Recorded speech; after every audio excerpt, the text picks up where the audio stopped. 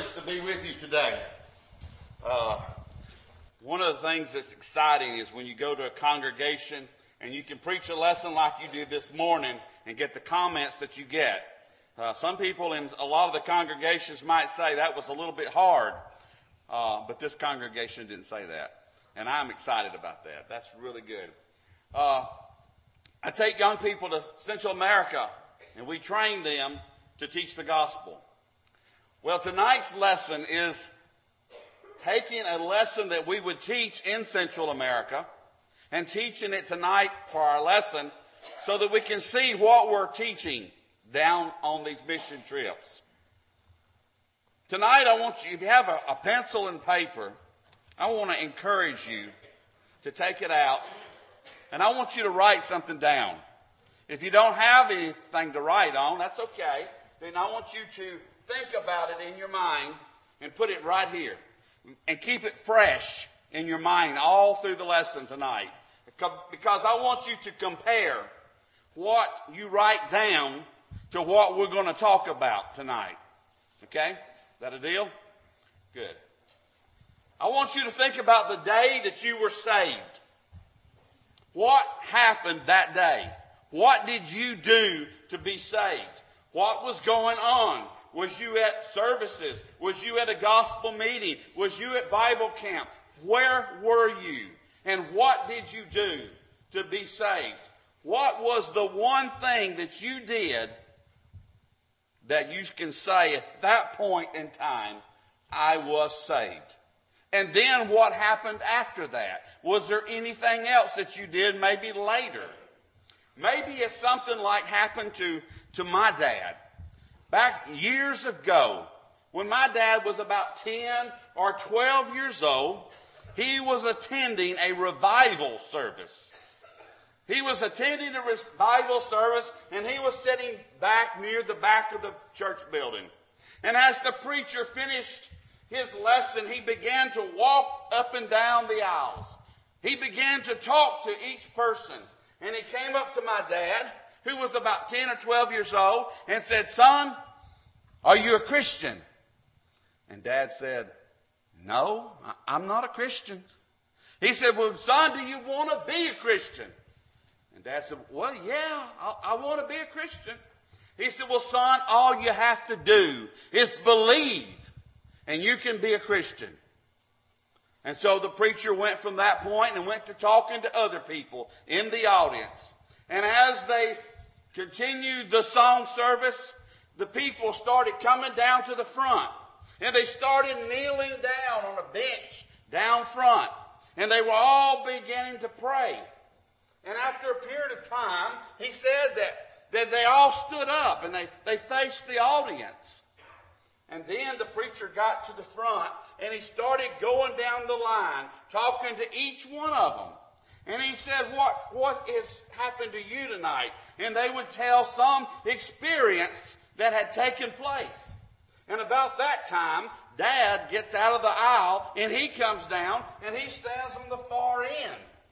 And so the preacher talks to each one of them, and then he gets to Dad and says, "Son, how can we help you?" He said, "Well, you came back there a few moments ago and you asked me if I was a Christian." And I said I was not. He said, "You told me all I have to do to be a Christian is to believe." And he said, "I believe, so I must be a Christian." And he heard all through the audience, "Amen, amen." Well, he gets in the car with my grandmother, who had been playing the piano that particular Sunday or evening. And they're driving home, and it's real quiet in the car. And grandmother looks at my dad and says, "Tommy, I'm excited tonight that you became a Christian. Now I want you to be baptized and join the church." My dad thought about it for a few moments, and he said, "Well, Mama, do I have to be baptized to go to heaven?" And she said, "Well, no." But she said, "You want to." He said, "Why, Mama?" She said, "Because if you're baptized, then you can join the church and be more effective for the work of the Lord.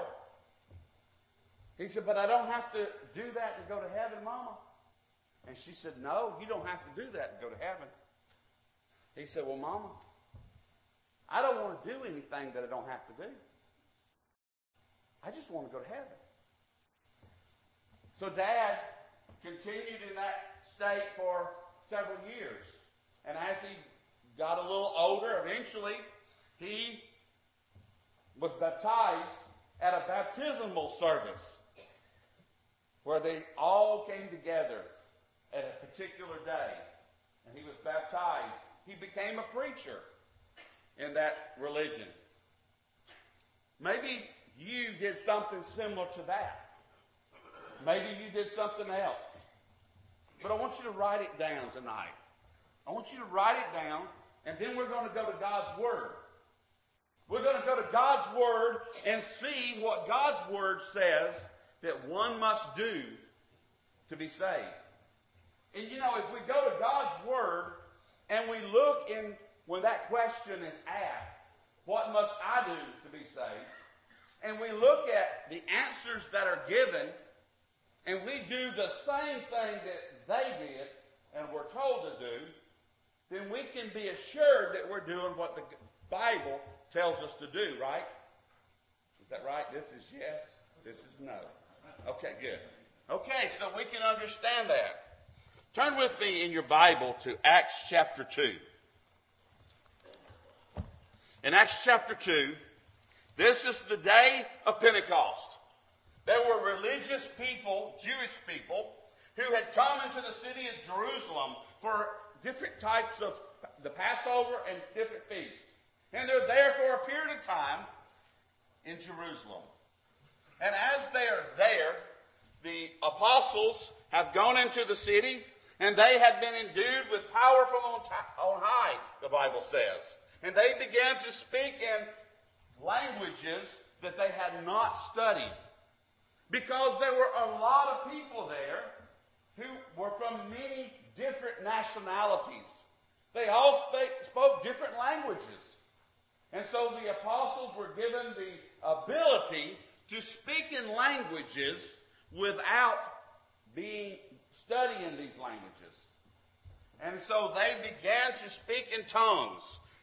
And they began to teach what we call the first gospel sermon. And Peter, that had been given the keys to the kingdom of heaven, has now given the opportunity to preach this lesson. And he talks to these people about the prophecies that had taken place about this particular day.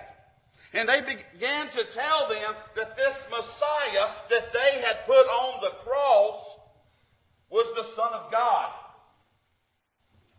Verse 37 says they were pricked in their hearts, we read just a moment ago. Can you think about that just a moment?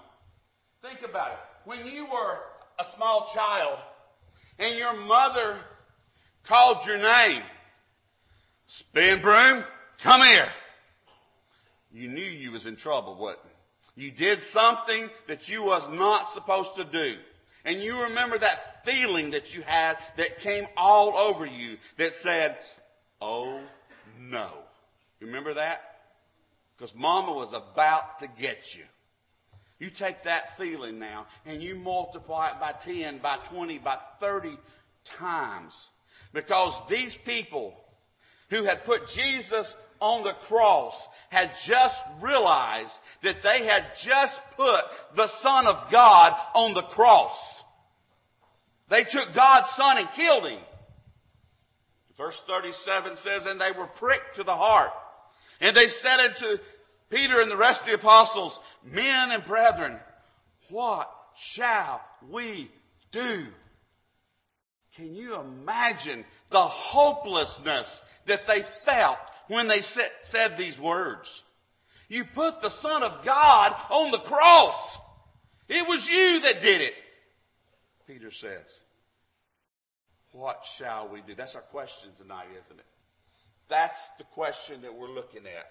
Let's see what Peter, an apostle of Jesus Christ, tells the people, the Jews on the day of Pentecost, what they must do because they put the Son of God on the cross. Verse 38 says, Peter said unto them, repent and be baptized, every one of you in the name of Jesus Christ, for the remission of your sins, and you shall receive the gift of the Holy Ghost. These are the conditions that Peter told them for salvation, the ones that put Jesus on the cross. Now turn with me to Acts chapter 9. And let's look at one of the other accounts in the book of Acts. Acts chapter 9, beginning in verse 3 and 4. There was a man by the name of Saul of Tarsus. Saul was a man who had a heart that he felt like was pleasing to God. Saul was a man who was persecuting Christians because he felt that they were blaspheming the God of all mankind. And he was going from city to city, and he was dragging people out of their homes, and he was beating them, and he was putting them to death. Let's pick up in his journey, going to a city called Damascus.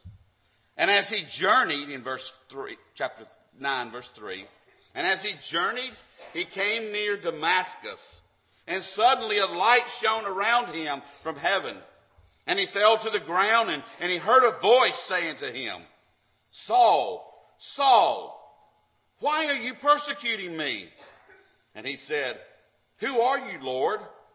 Then the Lord said, I am Jesus, whom you are persecuting. It is hard for you to kick against the goads. So he, trembling and astonished, said, Lord, what do you want me to do? There's our question. And the Lord said to him, arise and go into the city, and it would be told you what you must do. Now I want you to look at this passage of Scripture just a few moments. In verse 3, we see that Saul saw a great light from heaven. And in verse 4, we see that he heard a voice from heaven. And in verse 5, he talks directly to Jesus. In verse 8, he was blinded. If you keep reading, in verse 9, he fasted. In verse 11, he prays. If you turn to chapter 22 and verse 13, where Paul, the Apostle Paul, which is Saul of Tarsus, is retelling the story, in verse 13 of chapter 22, he's healed. Now let's get this straight. Saul is going on the road to Damascus, and he sees a great light from heaven. He hears a voice. He talks to Jesus. He's blind. He fasted. He prayed, and then he was healed. Now, if we go uptown and we talk to every religion in town, and we ask the question, was Saul saved at this time? More than likely, the majority of the ones uptown are going to tell us, yes, he was. You know, saw a light, he heard a voice, he talked to Jesus, blind, fasted, prayed. Yes, he was saved. But is that what the Bible says? Is that what the Bible says? Man teach that today in most of the different religions. They teach that Saul was saved on the road to Damascus. Look in chapter 22, where Saul, the Apostle Paul, is retelling the same exact story. Now, Saul of Tarsus has been taken into the city where he was going to be told what he must do that Jesus told him to do. And he was there and he was praying. Well, in the meantime, God sends a preacher named Ananias. And Ananias reluctantly goes into Saul. And as he goes into Saul, he says, and now why are you waiting? Arise in verse 16 and be baptized and wash away your sins, calling on the name of the Lord. Wait a minute. You're telling me that he saw a great light, heard a voice, talked to Jesus. He prayed. He fasted. He was healed. But he still had his sins? Well, that's what the Bible says. He told him to arise and be baptized and to wash away your sins. Now, I want you to think about something. If Saul was saved on the road to Damascus, God didn't know it. Because if Saul was saved on the road to Damascus, if God had known it, he wouldn't have sent him a preacher. If Saul was saved on the road to Damascus, Ananias, the preacher, didn't know it. Because he told him to arise and be baptized and wash away your sins. And if Saul was saved on the road to Damascus, Saul didn't know it. Because he did what the preacher told him to do. You see, Saul still had his sins. After all of these things had taken place in his life, he still had his sins. And after he obeyed what the preacher had told him to do, that God had sent, at that point, his sins were washed away. Now, if you turn with me to Acts chapter 16. Acts chapter 16. Let's see if our question is asked another time. The Apostle Paul is now preaching the gospel. And he has been gone to Philippi. And he's been preaching in Philippi with a man by the name of Silas. And Paul and Silas are in prison in Philippi for preaching the gospel. Let's look and see what happens to Paul and Silas in prison, beginning in Acts chapter 16 and verse 25. But at midnight, Paul and Silas were praying and singing hymns to God, and the prisoners were listening to them. Suddenly, there was a great earthquake, so that the foundations of the prison were shaken. And immediately all the doors were opened, and everyone's chains were loosed. And the keeper of the prison, awaking from his sleep and seeing the prison doors open, supposedly the prisoners had fled, he drew his sword and was about to kill himself. But Paul called with a loud voice, saying, "Do yourself no harm, for we are all here." Then he called for a light and ran in and fell down trembling before Paul and Silas. And he brought them out and said, "Sirs, what must I do to be saved?" So they said, "Believe on the Lord Jesus Christ, and you and your house shall be saved." That sounds familiar, doesn't it? Then they spoke the word of the Lord to him and to all who were in the house. And he took him the same hour of the night and washed his stripes. And immediately he and all his family were baptized. Paul and Silas were in a dungeon-type prison. They were way down deep in a dark prison. Their chains, their arms and feet were chained together where they could not move. They were singing praises to God. The other prisoners were listening. And all of a sudden, the Bible says that an earthquake took place. And it started to shake the house. Now, occasionally I have been in areas that have earthquakes. If an earthquake was to happen in McMinnville, Tennessee this evening, at this location, what would happen? The walls would maybe shake. The ceiling might fall in. The light fixtures might fall. Right? But if I was up here and I had been chained, with chains on my hands and feet, would they break loose? No. More than likely, they would not break loose unless it jerked my hand off. But it happened there. They're in prison when they're chained up, and an earthquake comes and shakes and opens the prison doors. but they're chains on their hands and feet. Come on. The prison guard is about to kill himself because he's a Roman guard and he knows that if his prisoners escape, then they will torture him. And so he draws his sword and begins to get ready to take his own life. They hollered, "We're all here. Don't do that. Don't do yourself any harm." He runs, gets a light, and runs down in the prison where they're all sitting still. He sees that their chains are loose.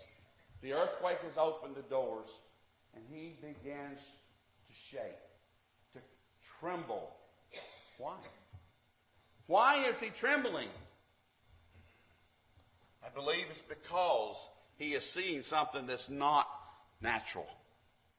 It's not natural for the chains to be loose. He sees an earthquake and they didn't leave. These things are not normal. And he's trembling, he's afraid, and he says, "What must I do?" And they said, "Believe on the Lord Jesus Christ, and thou shalt be saved." Now that sounds different to me than what the Jews on the day of Pentecost were told. Is it different? Let's examine it a little bit more. Believe, verse 31, on the Lord Jesus Christ, and you and your house will be saved. And they spoke unto him the word of the Lord. And he washed their stripes, and the same hour of the night he was baptized. Did he do the same thing that the Jews on the day of Pentecost did? You know, if I was going to take a trip from Murfreesboro to McMinnville, how many miles is that? 40? 40 miles. I get on the highway and I ask in Murfreesboro, "How far is it to McMinnville?" And somebody tells me 40 miles. And I drive down the road just a little piece, and I decide I want something to drink. So I get out and go in and get me a Coca-Cola, and I ask the guy at the store, "How far is it to McMinnville?" And he says, 30 miles. And I drive a little bit further, and I decide I need to stop again. And I go in and I ask the question, "How far is it to McMinnville?" And he says, 10 more miles. Wait a minute. Wait. I just asked the same question 3 different times, and I got 3 different answers. Why? Because I traveled on the road towards my destination.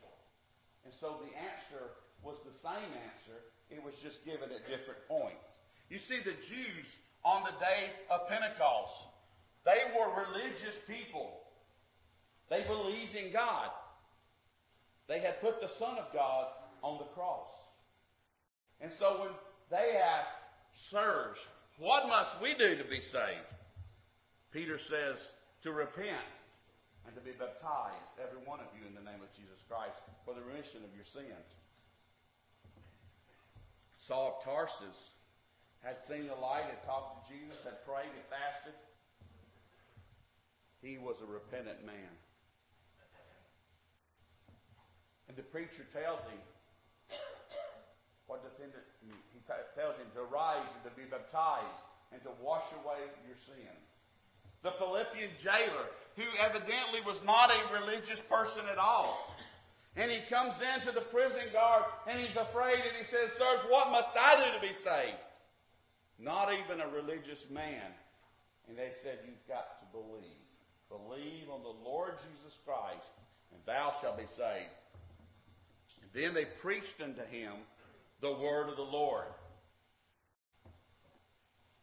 Somewhere in preaching the word of the Lord, the subject of baptism evidently came up, because he went immediately in the middle of the night and was baptized. Not only that, he was a Roman guard. He might have been to some extent involved in the stripes that were put on their backs. Whether he held the jackets, whether he held a rope and tied them around a rock so they could be stretched to be beaten, or whether he actually put the stripes on them. He was part of the process. And he took cool water. And he cooled their back. That was probably laid wide open from whips. He put cool water on. What is that? You see, that is a change of heart.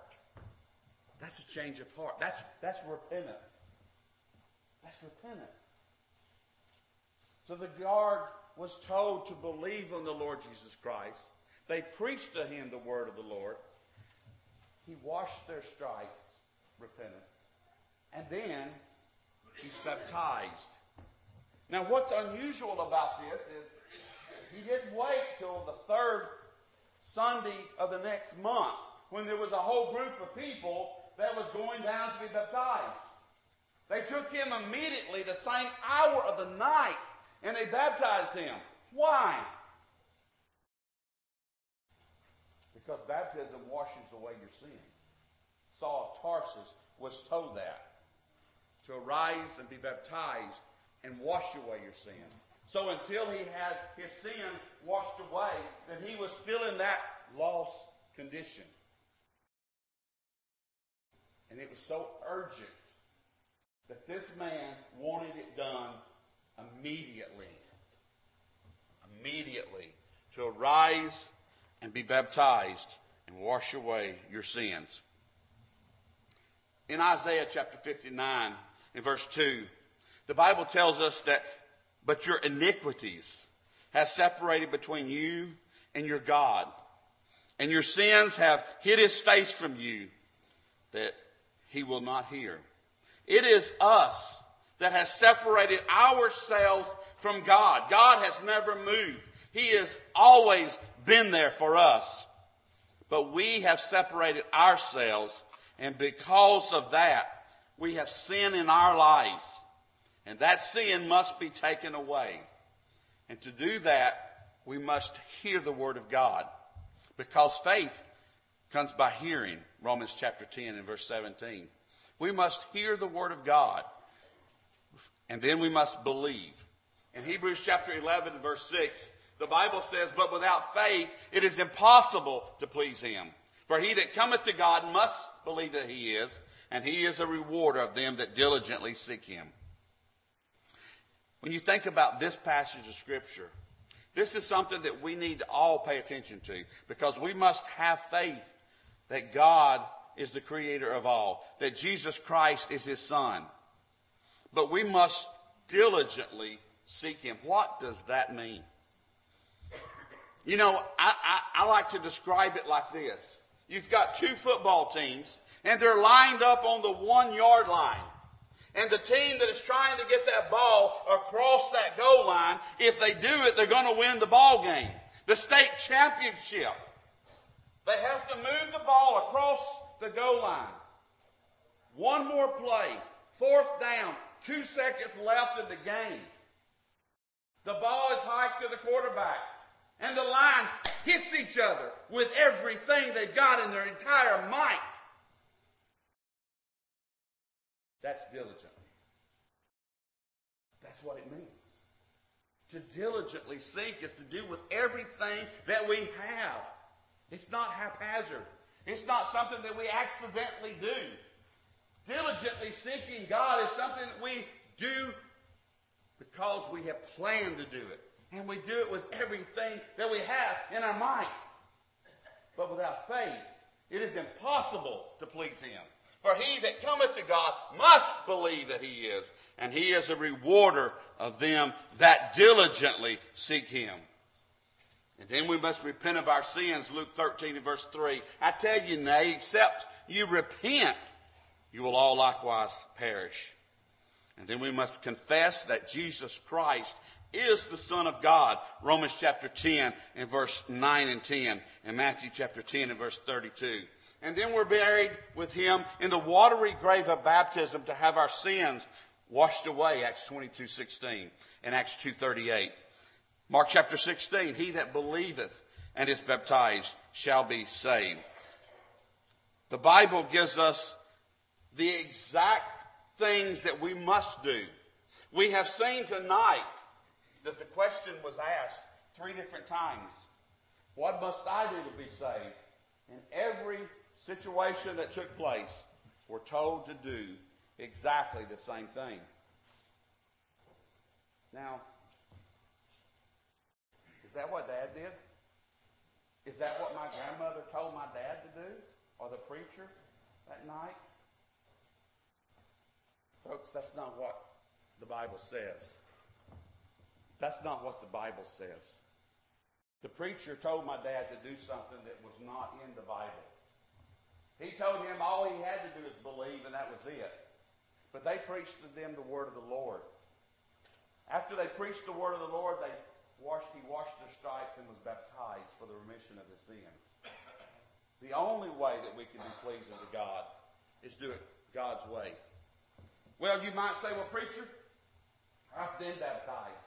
I was baptized several years ago. My question to you is, for what reason were you baptized?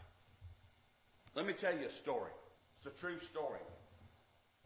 My brother, who is older than I am, and my sister, when they were small children, they were playing together in the other room.